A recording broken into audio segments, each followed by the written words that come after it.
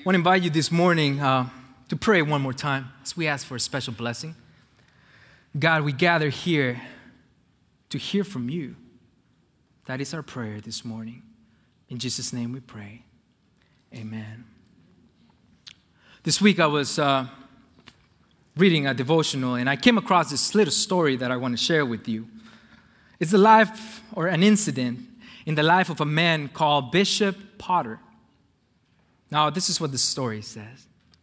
He was sailing for Europe on one of the great transatlantic ocean liners. When he went on board, he found that another passenger was to share the cabin with him. After going to see the accommodations, he came out to the purser's desk and inquired if he could leave his gold watch and other valuables in the ship safe. He explained that ordinarily he never availed himself of that privilege, but he had been to this cabin and had met the man who was to occupy the other berth. Judging from his appearance, he was afraid that he may not be a very trustworthy person. The purser accepted the responsibility for the valuables and remarked, "It's all right, Bishop. I'll be very glad to take care of them for you. The other man has been up here and left his own valuables for the same reason." When it comes to dealing with people, I believe we need help. Especially when it comes to people that we don't know. Neighbors, strangers. We need help. For that reason, we came out with the series, Loving God, Loving People. You remember Pastor Ken talking about they had to be connected? You have to love God and people. You can't just love God and not love people. They have to be connected. You remember Dr. Venden, my homiletics professor, preach about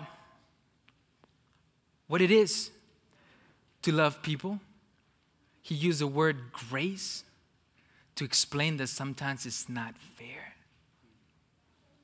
And this morning I want to continue this series, and this time I pick a story from the book of John.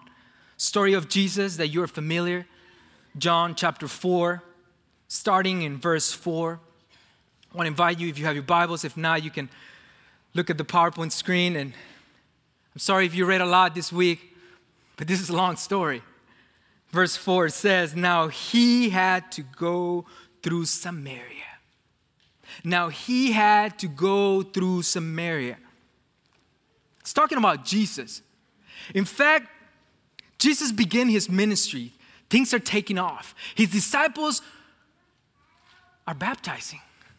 Now the Pharisees and all the religious people are beginning to compare ministries, the ministry of Jesus versus the ministry of John the Baptist. Jesus baptized 20, John the Baptist only 3. Jesus baptized 100, John the Baptist only 7. Most of us don't like to be compared. Verse 3 of the book of John, chapter 4, the Bible says that when Jesus found out what was going on between the churches, he said, "No, that's not what I want." So the Bible says that he packed his bags, he left Judea, and went back once more to Galilee. Now, if you look at the map, you're going to find out that the fastest route from Judea to Galilee is through Samaria. Verse 4, now he had to go through Samaria. Everyone knew this. He had to go through Samaria, the fastest route to Galilee. Josephus tells us that this was a 3-day journey. So Jesus left Judea and went to Galilee. He had to go through Samaria. Let me tell you something. Some pious Jews, once in a while, they would avoid this route. And they would go around, even if it took them longer, because they didn't want to be around Samaritans. You see, they had issues. They didn't get along. There was drama. They had unresolved issues. And you know the story. It dates back to 722 BC. If you look in the book of 2 Kings chapter 17, verse 23, you're going to find out how it all started. If you have your Bible, just get an idea of how it all started. This drama, this history between Samaritans and Jews started 2 Kings chapter 17, verse 23. The Bible says the people of Israel were taken from their homeland into exile in Assyria. The king of Assyria, not knowing what to do with the malls, with the empty homes, with the widows and the orphans, they decided to bring people from other towns. And you can read there, from Babylon, from Cutha, from Ava, from Hamath. He moved them there to replace the Israelites. If you keep reading, you're going to find out that they took over the Samaria. They took over the land. They took over the towns. They took over everything. At some point, there was an incident where some wild beasts came and killed some people. And people were like, oh, what's going on? The God of the land must be angry. Somebody needs to teach us how to worship this God, the God of the Israelites. So they sent a priest. Verse 28, it says, one of the priests who had been exiled from Samaria came to live in Bethel and taught them how to worship the Lord Yahweh, the God of Israel. Hang with me, verse 29. Nevertheless, each national group made its own god in the several towns where they settled and set them up in the shrines the people of Samaria had made at high places. Verse 33, they worshiped the Lord Yahweh, the God of Israel, but they also served their own gods in accordance with the customs of the nation from which they had been brought. What's going on here? The people of Israel are in captivity. The people from other towns come, take over the land, the homes. There's a mixture of cultures, a mixture of races, a mixture of religions. When the exile is over and the Jews come, surprise, we took over the land. Now, how would you feel if you take off on a vacation, 3-week vacation, and then you come back and people are cooking in your kitchen? Playing computer games, downloading music that you may not like, sleeping on the couches, playing around in the backyard, doing their own things, taking over the land. Now you understand. The Jews had issues.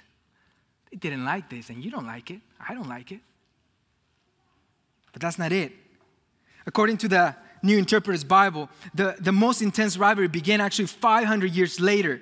The source of the enmity between Jews and Samaritans was a dispute about the correct location of the cultic center.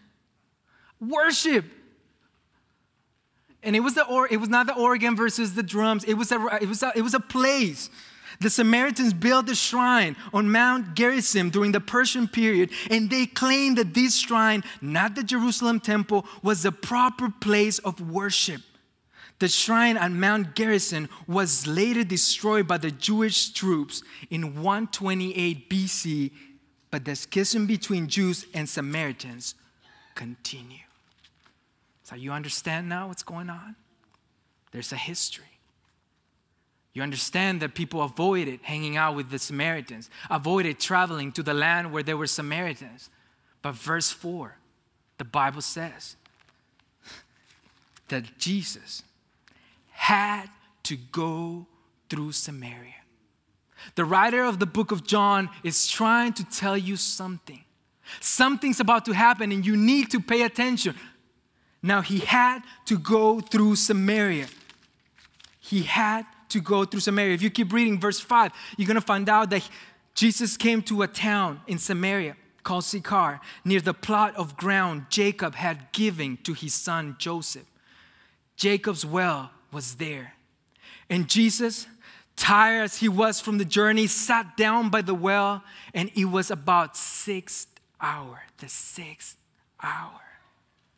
According to some commentaries, Jesus traveled anywhere between 15 to 20 miles. Now, he didn't travel first class, business class. There were no planes, no Greyhounds, no taxis, not even a camel. He couldn't even afford a donkey. And his sandals, now we have some nice Brooks. Now we have some nice Nike shoes, Reebok. He had sandals. He's traveling for 15 to 20 miles. If you've done a marathon or a half a marathon, you know that every mile counts. He gets there to Jacob's well, and the Bible says he's tired. You see the humanity of Jesus. He's tired from the journey, and it was somewhere around noon, the hottest time of the day. He sat down. In the meantime, the disciples went to a 7-Eleven, Jack in the Box, Taco Bell, Costco. They're looking for Rob's. They're looking for something. They're looking for a place to buy food. Jesus is sitting down. Verse 7, when a Samaritan woman came to draw water. It's the wrong time of the day. Most people came in the morning or the evening. But this Samaritan came somewhere around noon. The Bible says that she came to draw water, and Jesus said to her, will you give me a drink? Verse 9, the Samaritan woman said to him, you're a Jew, I'm a Samaritan, you're a man, I'm a woman. How can you ask me for a drink? It's a little bit of attitude here. It's almost like, talk to my hand, you know? The Samaritan woman said to him, you are a Jew, I'm a Samaritan woman. How can you ask me for a drink? You see, there was a history. She was aware of it, but she was also surprised that Jesus was talking to her. Because at this point, Jesus was violating two social rules. The first rule, a Jewish man did not initiate conversation with a woman. In fact, Jewish teachers, rabbis, did not engage in public conversation with a woman, not even their wife. So imagine you're at the mall and your wife wants to buy you something. You're a rabbi. You're like, hey, honey, does it fit you? You're like, I can talk to you. There's no communication. Now, this woman is surprised that a Jewish man is speaking to her, because there was a popular saying back then that said, he that talks much with a womankind brings evil upon himself and neglects the study of the Torah or the law, and at the last will inherit hell. Whew. Aren't you glad things have changed? And we're not there, ladies. We need some help. We're still not there where we're supposed to, but things have improved. So now you understand. This woman is surprised that a man is speaking to her. Now she's also surprised because Jesus is violating another social rule, which is Jews did not invite contact with Samaritans for the fear of ritual contamination. Ooh. So you think Adventists are strict when it comes to the law? You need to read Leviticus. You need to read Leviticus. Man, they have some rules. I don't know if I could survive. Crazy. Really crazy. Really strict. In fact, one of the rules is that if a cup is polluted, you don't wash it with soap and hot water. No, you break it and throw it away. I've been tempted to use that excuse every time my wife sends me to wash the dishes. Honey, they're polluted. Just throw them away. Jews did not invite contact with Samaritans for the fear of ritual contamination. And Jesus is talking to a woman and asking for water. Now you understand why she's surprised. You're a Jew. I'm a Samaritan woman. How can you ask me for a drink? Who are you? Verse 10. If you knew the gift of God and who it is that asks you for a drink, you would have asked him and he would have given you living water. Now, most of us Christians, we're so educated, we understand what Jesus meant when he said living water, but also the Greek word meant something else. Living water from the creek, fresh, running water. So when Jesus is speaking about living water, she's not thinking spiritual. She's thinking, the well, good water. But fresh, running water? That's much better. Verse 11, sir, now I'm going to address you with a little bit of respect in case you give me something. Sir, the woman said, you have nothing to draw with, and the well is so deep. Where can you get this living water that you're talking about? Are you greater than our father Jacob, who gave us the well and drank from it himself, as did also his son and his flocks and herds? You see, the Samaritans claimed Jacob as their father, while the Jews claimed Abraham as their own father. So the woman is saying, are you greater than Jacob? Verse 13, Jesus answered, Everyone who drinks this water will be thirsty again, but whoever drinks the water I give him will never thirst. Indeed, the water I give him will become in him a spring of water welling up to eternal life. Wow, I'm thirsty now. Verse 15, the woman said to him, Sir, give me this water so that I won't get thirsty and have to keep coming to draw from this water. Verse 16, he told her, Go call your husband. Problem. Verse 17, I have no husband. Jesus said to her, You are right when you say you have no husband. The fact is that you have had 5 husbands, and the man you now have is not your husband. What you have just said is quite true. Congratulations. Verse 19, Sir, I can see that you are a prophet. Now, she's not ignoring Jesus. She's not detaching from this conversation. In fact, she's going deeper. For years, I thought, this lady's avoiding this conversation. She doesn't want to talk about her personal life. But no, it's the opposite. She's in the presence of somebody who knows so much about her life. Maybe this person, maybe he's a prophet and he knows more. He can answer the theological question that has been driving Samaritans and Jews crazy for hundreds of years. So if this guy can solve the problem, who cares about my personal life? Sir, I can see that you're a prophet. Please answer this. Our fathers worship on this mountain, but you Jews claim that the place where we must worship is in Jerusalem. This is actually Jacob's well in the 1920s. This is where the conversation took place, and that's the mountain that the Samaritan woman was referring to. She was saying, you know what? Our fathers say the right place to worship is Mount Gerizim. But you Jews keep saying that it's in Jerusalem. Please, since you know so much, can you solve the theological problem that we have?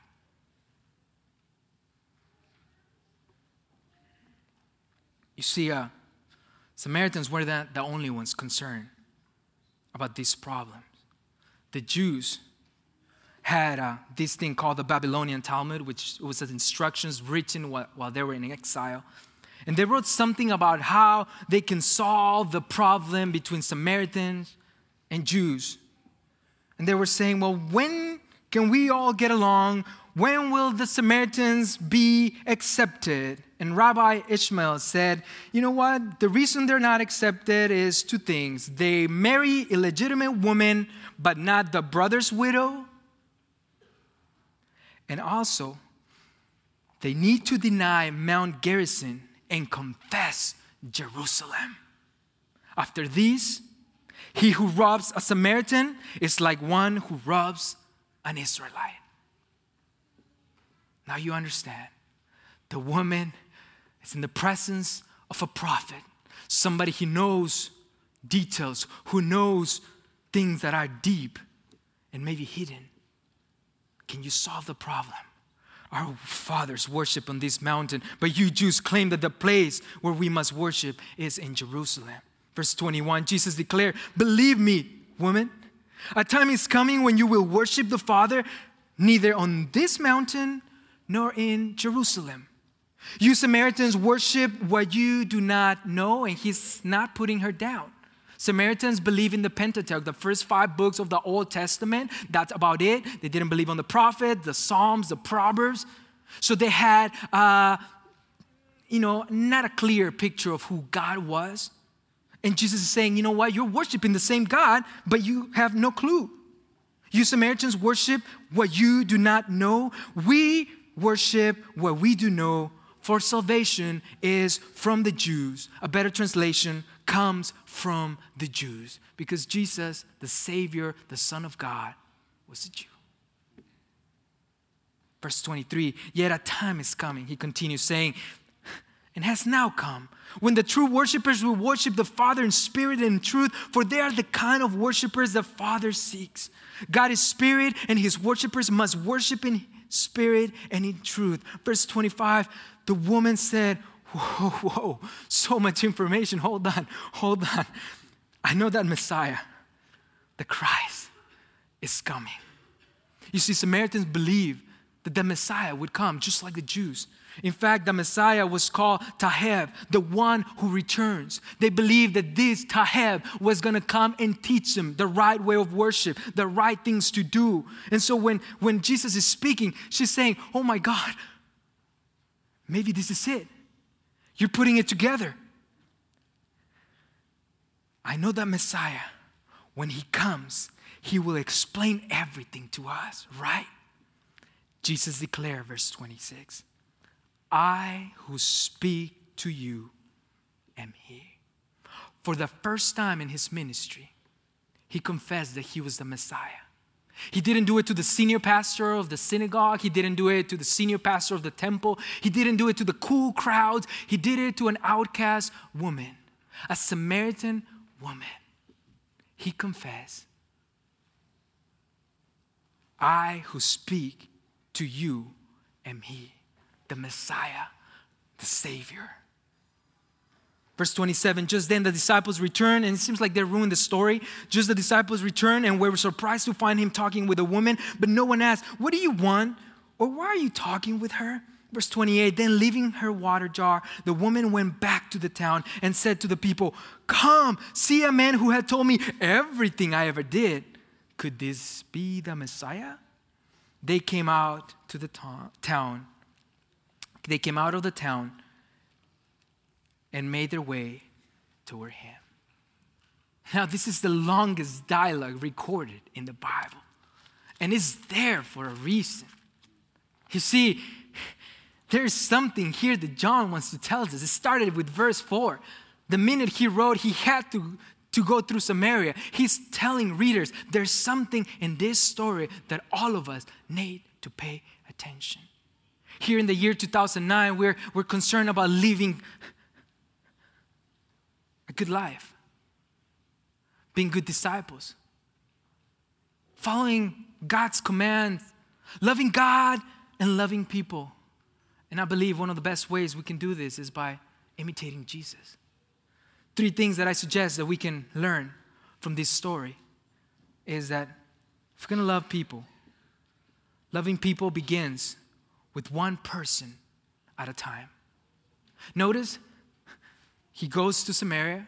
He's not looking for the VIPs. He's not looking for the mayor. He's not looking for the important people. He goes and speaks to a woman. One person. In fact, this is how he begins his ministry to the Gentiles. I know for us, this is kind of messed up because usually when we think about outreach, when we think about loving people, we think about crowds, we think about masses, we think about numbers. I remember being part of an evangelist crusade several years ago, and you know, it was not successful in the church's term, and so they were trying to just inflate the numbers of people who got baptized. And I'm just like, there's something wrong here. Thou shalt not lie. But they are talking about so many baptisms because when it comes to loving people, we have to show that we love people by the hundreds.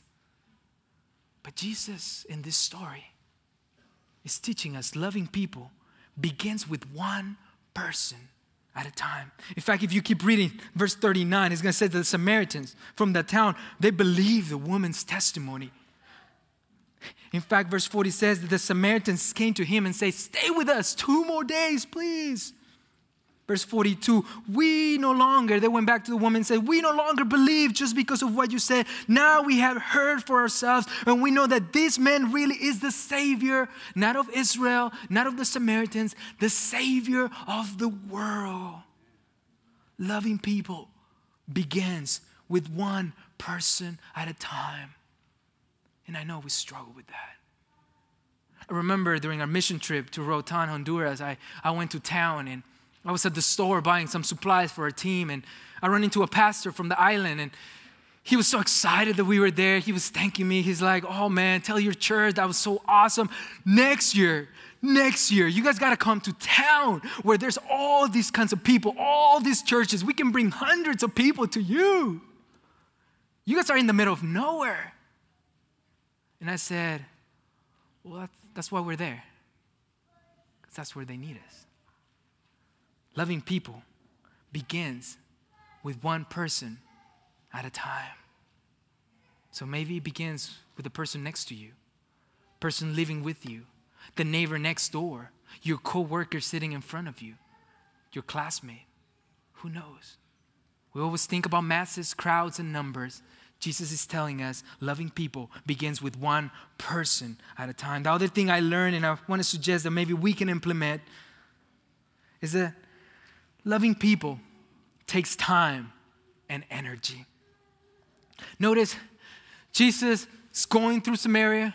He's tired. You know, when you get out of work, sometimes it's Friday, you don't want to talk to people. You know, just vegetate in front of the TV or in front of a book or, just sit in the couch. You don't want to talk to people. Jesus is so tired, verse 6. He sit at the well, and there's this Samaritan woman, and okay, let's talk. Because it takes time, it takes effort. In fact, the Samaritans asked him to stay 2 more days.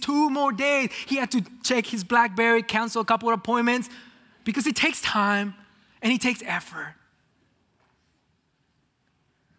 This week I was at Costco, and I ran into several people that I know, friends of ours, church members, Jerry and Loretta Kapitsky. We chatted just for a little bit, and then we continue shopping. You see, Costco is like Toys R Us for adults. There's so many good things that we can get. It's like, oh, from food to electronics to books to clothes. It's like, whoa, where do I start? So we were just in the car pushing the cart, and then suddenly I see this lady that I haven't seen in years. And I tell my wife, let's hide behind the watermelons. So we're just walking with watermelons, pushing the car, just going around Costco. We go to the bread section, and there she is, pushing her cart, looking at bread just like us. I told my wife, let's go to look for ice cream. So we go to the other side, and she's following us. Somehow we're looking for soda, and she's there too. Finally, we run into her, and she's like, hey, Pastor Saul. I'm like, hey, haven't seen you in a while. What a surprise. How you doing? And she begins to tell me about her life, her kids' life, and her co-workers and friends' life. And I'm tired, and I'm just like, trying to stay awake, thinking, should I go get a book, while she finished her conversation. And she just keeps talking about her problems and her challenges, the economy, politics, this, the other. And I'm just like, oh my, this lady doesn't get it. I'm busy. I have things to do. In fact, right now, I have to go home and prepare a sermon on loving people.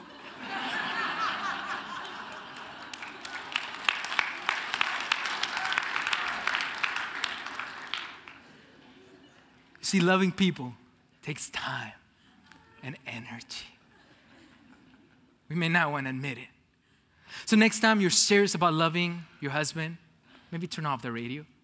Next time you're serious about loving your kids, maybe just sit down and listen.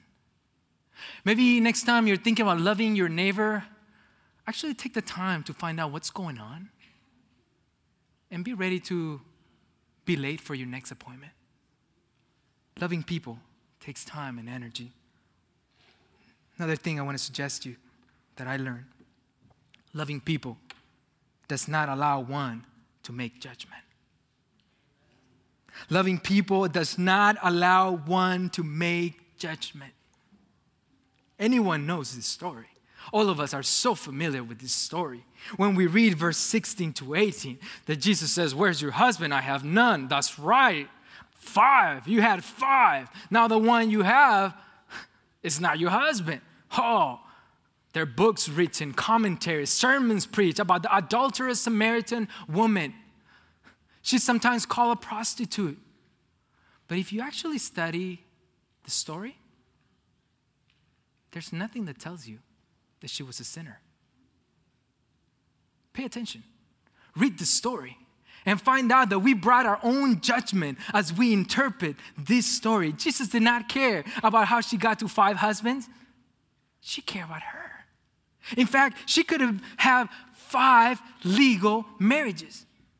After all, they follow the Pentateuch, the 5 books of the Old Testament, and there's a rule in Deuteronomy chapter 25 that says that if brothers are living together and one of them dies without a son, his widow must not marry outside the family. In fact, her husband's brother shall take her and marry her. Could it be that she married a brother, he died, he married another brother, die, and just like the story of Tamar, we don't know. And maybe the person that she is with is too young to be married, just like the story of Tamar. We don't know, but we brought our own judgment into the story. And yet, Jesus is saying, loving people does not allow one to make judgment.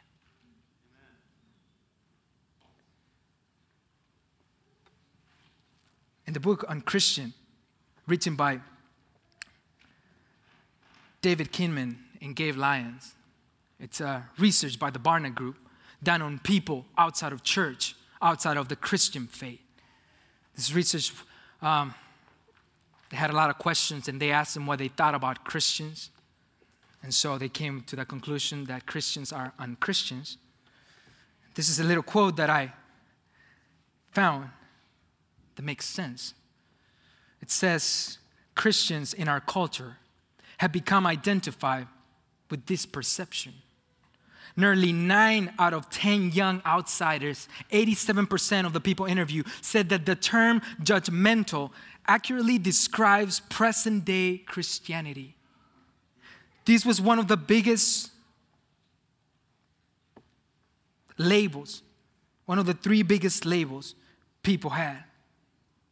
Just to put this in practical terms, when you introduce yourself to a 20-something neighbor and you mention your faith, hi, I'm a Christian, chances are he or she will think of you as judgmental.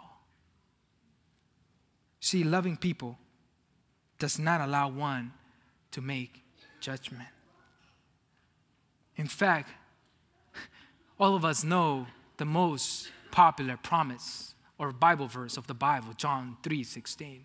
For God loved the world so much that he gave his only son. Anyone who believes will be saved. We love that verse, but we forget there's verse 17, a powerful verse that says that God did not send his son, Jesus Christ, to judge the world, but to save through him. Amen. Loving people begins with one person. Loving people takes time and effort. Loving people does not allow one to make judgment. It's my prayer that as a church, we continue to follow Jesus. We continue to stay in contact with God and in contact with our neighbor. Because if we're supposed to follow our mission statement, loving God and loving people, maybe Jesus is the best example after all.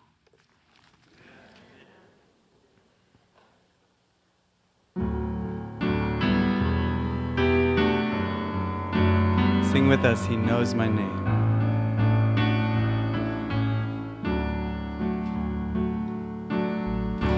I have a maker.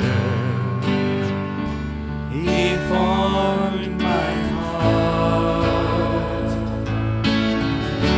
before even time began.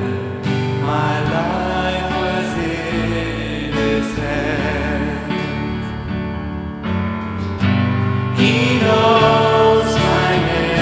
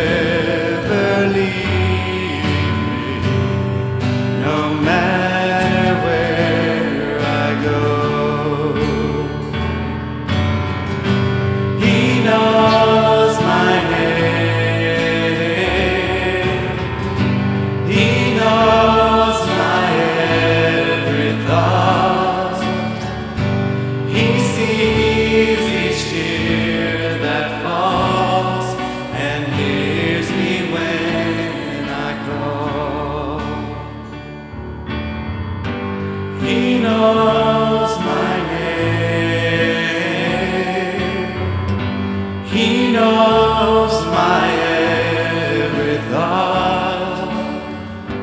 He sees each tear that falls and hears me when I call. And hears me when I call. Let's pray. Dear God, we need help loving you and loving our neighbor. We promise to follow the example of Jesus, so bless our effort. And now as we practice what we learn, we thank you. In Jesus' name we pray. Amen.